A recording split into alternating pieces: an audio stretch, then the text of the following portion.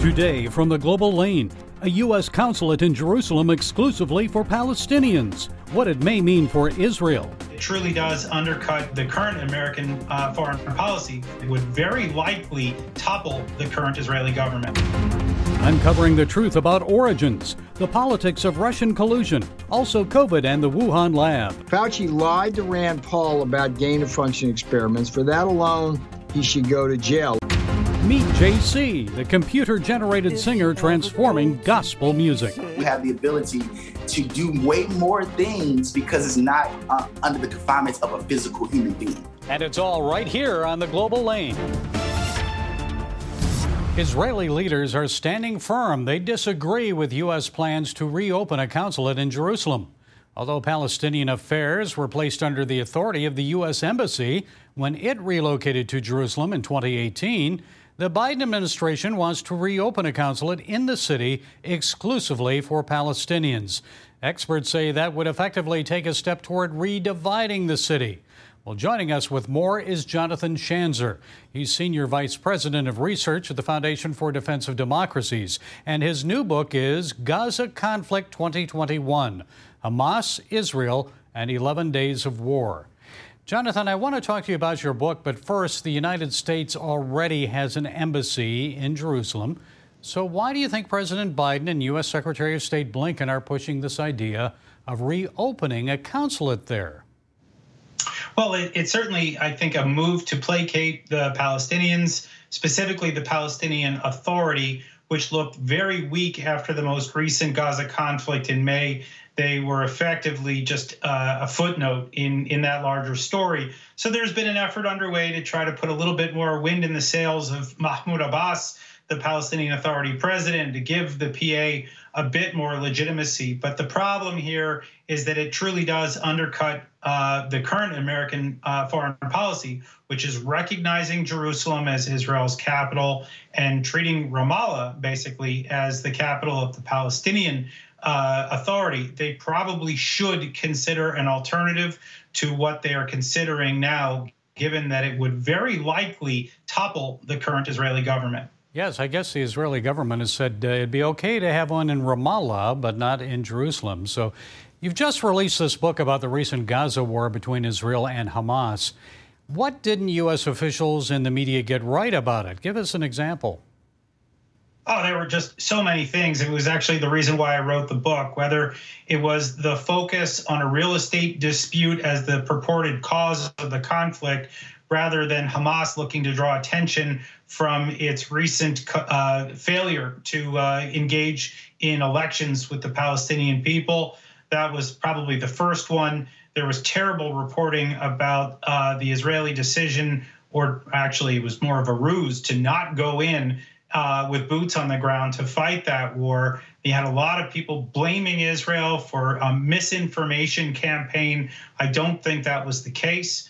And then beyond that, there were certain strikes that took place, specifically the large tower that Israel destroyed that we later learned had a Hamas office in it that was jamming Iron Dome, that very successful missile defense system that probably saved thousands of lives during the conflict. So really, one report after another was maddening. I watched the war take place in Hebrew. I watched it on Israeli television, and the reporting between what we saw here and what was reported there, it almost felt like they were covering two different conflicts. Well, I was just going to say, it seemed like two different wars the way it was covered. Now, a senior Hamas leader, his name is Ghazi Hamad, says he won't rule out a new war. So how likely do you think another Gaza war is in the coming months? Well, as I note in the book, I mean, Hamas likes to keep the region on a low flame. There is, I think, always the possibility, especially because Hamas is able to stockpile those very cheap rockets very quickly. They have their engineers that know how to do it. It's Iranian know-how, so they can easily replenish that arsenal, and so they can launch a war if they'd like. The question is really, how much will the Gaza people put up with it, and how much will the Israelis put up with it? I think the likelihood is we'll probably have to wait another several months to several years before the next conflict. I think that is a good thing, but Hamas can always hasten that if it chooses to, or perhaps more importantly, if Iran pushes them to. Stockpiling missiles as time goes on. Beyond rockets and missiles is a political and economic war against Israel. You've spent a lot of time, I know, researching the anti-Israel boycott, divest, and sanctions movement, or BDS. You followed the money. So specifically, who's financing it and why? Sure. Well, this was a study that we conducted several years ago, and it's still very relevant today. What we were trying to figure out is how it was that the so-called boycott, divestment, and sanctions activists, how they all were doing effectively the same thing, whether they were building these what they call apartheid walls on campus or posting eviction notices on the dorm room doors of Jewish students or pro-Israel students on campus. There seemed to be a commonality across a lot of these campuses. As we learned, there was one organization called American Muslims for Palestine. It's based out of Chicago. And they were doing a lot of the coordination of these activities. And it turns out that a lot of the people that work there had previously been involved in charities that were shut down by the U.S. government for Hamas-related activities. Now, we cannot say at all that AMP is involved itself in Hamas-related activities, although it was really important for us to conduct this network analysis to figure out who's doing it, what's motivating them, and perhaps just a glimpse at where some of the money comes from. And Jonathan, it seems to be growing. How much of a threat does BDS pose to the Jewish state? Well, I would say that thankfully so far it has a very minimal impact. Israel's known as the startup nation. It has a remarkable high-tech sector. If they succeed over the course of 5 or 10 years, we could see a negative impact. But thankfully, I think Israel is on top of it. And on top of that, I would say Israel is developing technology that the world needs, and that is protecting it from BDS probably more than any other measure could. Okay, Jonathan Schanzer, Senior Vice President of Research at the Foundation for Defense of Democracies and author of the new book, Gaza Conflict 2021, Hamas, Israel, and 11 Days of War. Thank you, Jonathan, for sharing your time and insights. We appreciate it. My pleasure. Throughout his presidency, Donald Trump described the investigation into his campaign's alleged ties to Russia as a hoax. I call it the rigged witch hunt. And now, recent developments in Special Prosecutor John Durham's investigation suggest Trump was right. The arrest of this man, Russian Igor Danchenko, a sub-source for the Steele dossier, suggests a possible DNC and Clinton campaign connection to Russia. So what does all this mean moving forward? Well, joining us is Peter Navarro, former assistant to President Donald Trump. Mr. Navarro is author of the new book, In Trump Time, a journal of America's plague year. Peter, it's a pleasure, sir, and I want to talk to you about your memoir in a moment. But first, we're not seeing much reporting about this recent Durham revelation, but the arrest is extremely significant. What do you make of it? What do you expect may happen next? When the hoax took out Mike Flynn, he was the first national security advisor. That he directs the National Security Council. That set in motion the hiring prematurely of H.R. McMaster. McMaster was just a really bad fit for the Trump White House. We are economic nationalist populists. President Trump, America first. McMaster was a full-out globalist. But the other thing, Gary, and again, this is a subtle point I did talk about in Trump time, when a national security advisor comes in with a new administration, that NSC is staffed by detailees from the various agencies, right? And he always sends those people back and brings in people who are supportive of the incoming administration. Because of the Russia hoax, which Bull Durham is investigating, because of that, Flynn's get fired, McMaster comes in, he doesn't clean house, and we wind up down the road with yet another hoax, which was the impeachment hoax with people like Fiona Hill, who's part of that Russia hoax, and that Colonel Vindman. Do you think any former DOJ officials, anyone else higher up in the food chain, so to speak, may be indicted? Your thoughts? Brennan, Rubenstein, Page, Comey, Strzok, all of these people, Clapper, they knew what was going on at one point. They didn't disclose, and more importantly, a lot of them went out on TV and flat out lied to the American people. There's great FBI agents that put their life on the line, and they deserve better than Brennan, Clapper, Page, Comey, Strzok, and all these people. And I know in your book you write that Dr. Anthony Fauci, quote, did more damage to this nation, President Trump, and the world than anyone else this side of the Bat Lady of Wuhan. That's a quote. Many Americans seem to have lost confidence in Fauci. So do you think he should resign? And if so, why?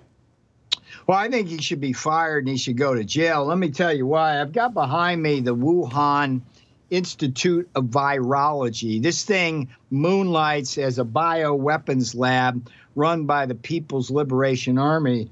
He knew that the virus came from Wuhan. He knew that it surfaced within yards of this building here. Therefore, he had a good suspicion that the virus came from the lab. What he didn't tell us is that his agency had also, I call this the Fauci wing here, his agency had also used your taxpayer dollars to fund these dangerous gain-of-function experiments that can turn a harmless bat virus into a human killer.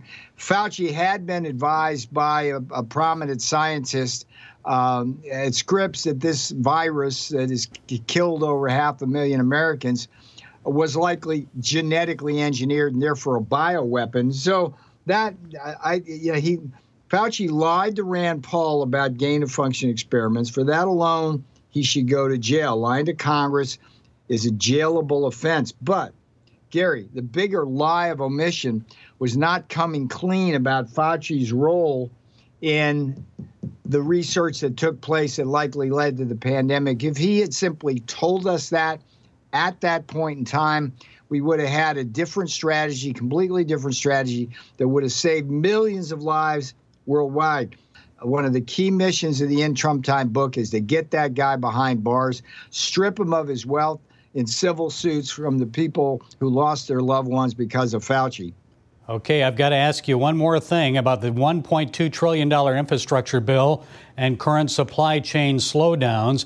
You were an economic advisor to President Trump, so how would he have handled both issues differently? And what do you think might happen with the economy in the months ahead, especially as people lose their jobs for refusing to take the COVID vaccine?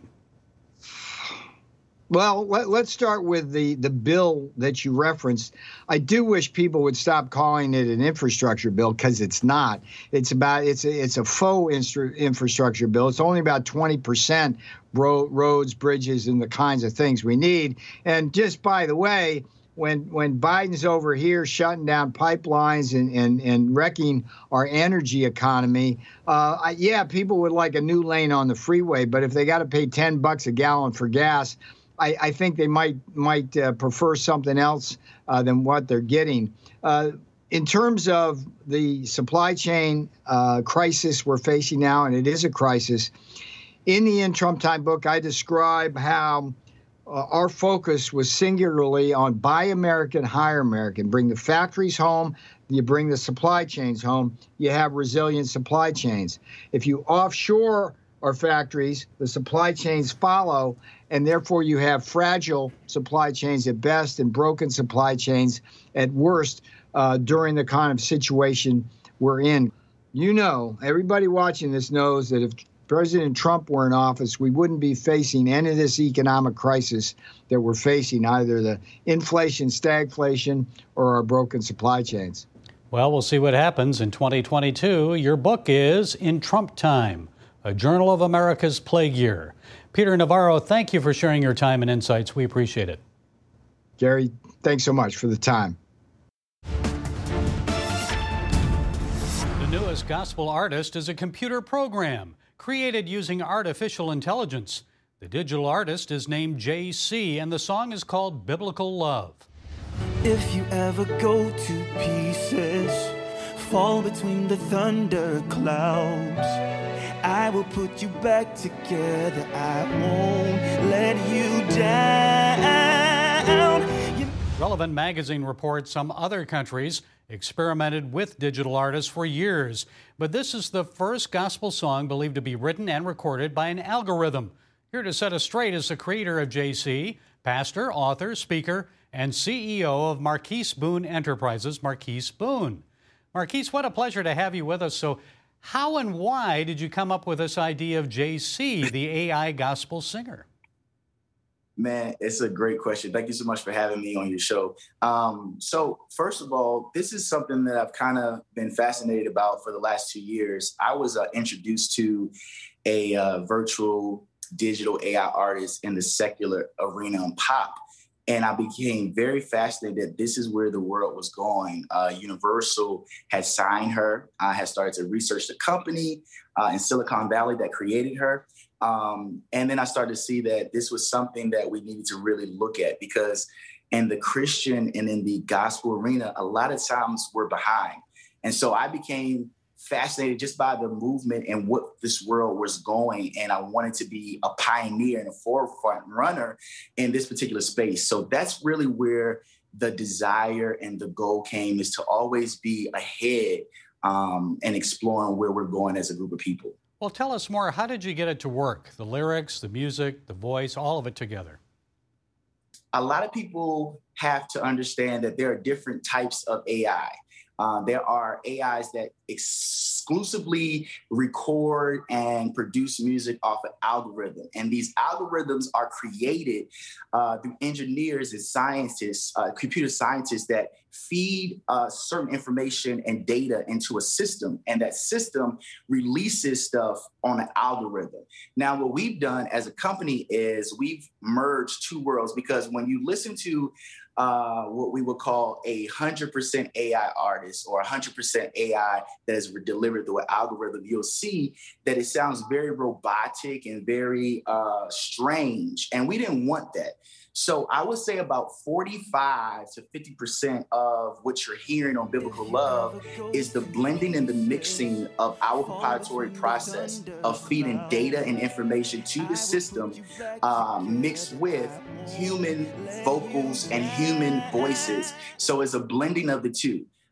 As far as Biblical Love goes, this song is not created out of the algorithm. This song all the lyrics are put into the system because this song has been sung before. So all the lyrics are put into the system, and the system sings it out based on the data that we've implemented into that system. So you may have a mixture of human voices, probably coming up with the perfect voice that people will find easy Absolutely. Listening. You've been in the music industry for a long time now. A lot of music fans, especially gospel and contemporary Christian fans, kind of like the human touch, an actual person who has a testimony, a family, someone you can get to know, a singer who has survived life's challenges. They love them, not only for their music, but also for who they are. So how do you overcome that with AI-generated artists? Absolutely. We've been doing this for years. We've worked with artists and developed and broke new artists in gospel, from Casey J, Tasha Cobbs, Keelante Gavin, Brianna Babineau. But when you think about a virtual artist, there are a couple of things that, yes, people are going to have to adjust and adapt to. I think when you look at an artist and you look at the personality, there are a lot of challenges that comes with a physical person. One, like you said, family dynamics. There may be issues with touring and issues at home, and then that spills over into the actual artist's career, or the abilities for physical people to get into scandals or want to change labels or don't want to record a new album or want to retire. We enjoy personalities, we enjoy their music, but we start to really idolize them. We start to really believe that these people are almost like gods. And that's not the goal of God, is to have us to redirect them only back to him for worship, not to make it about us.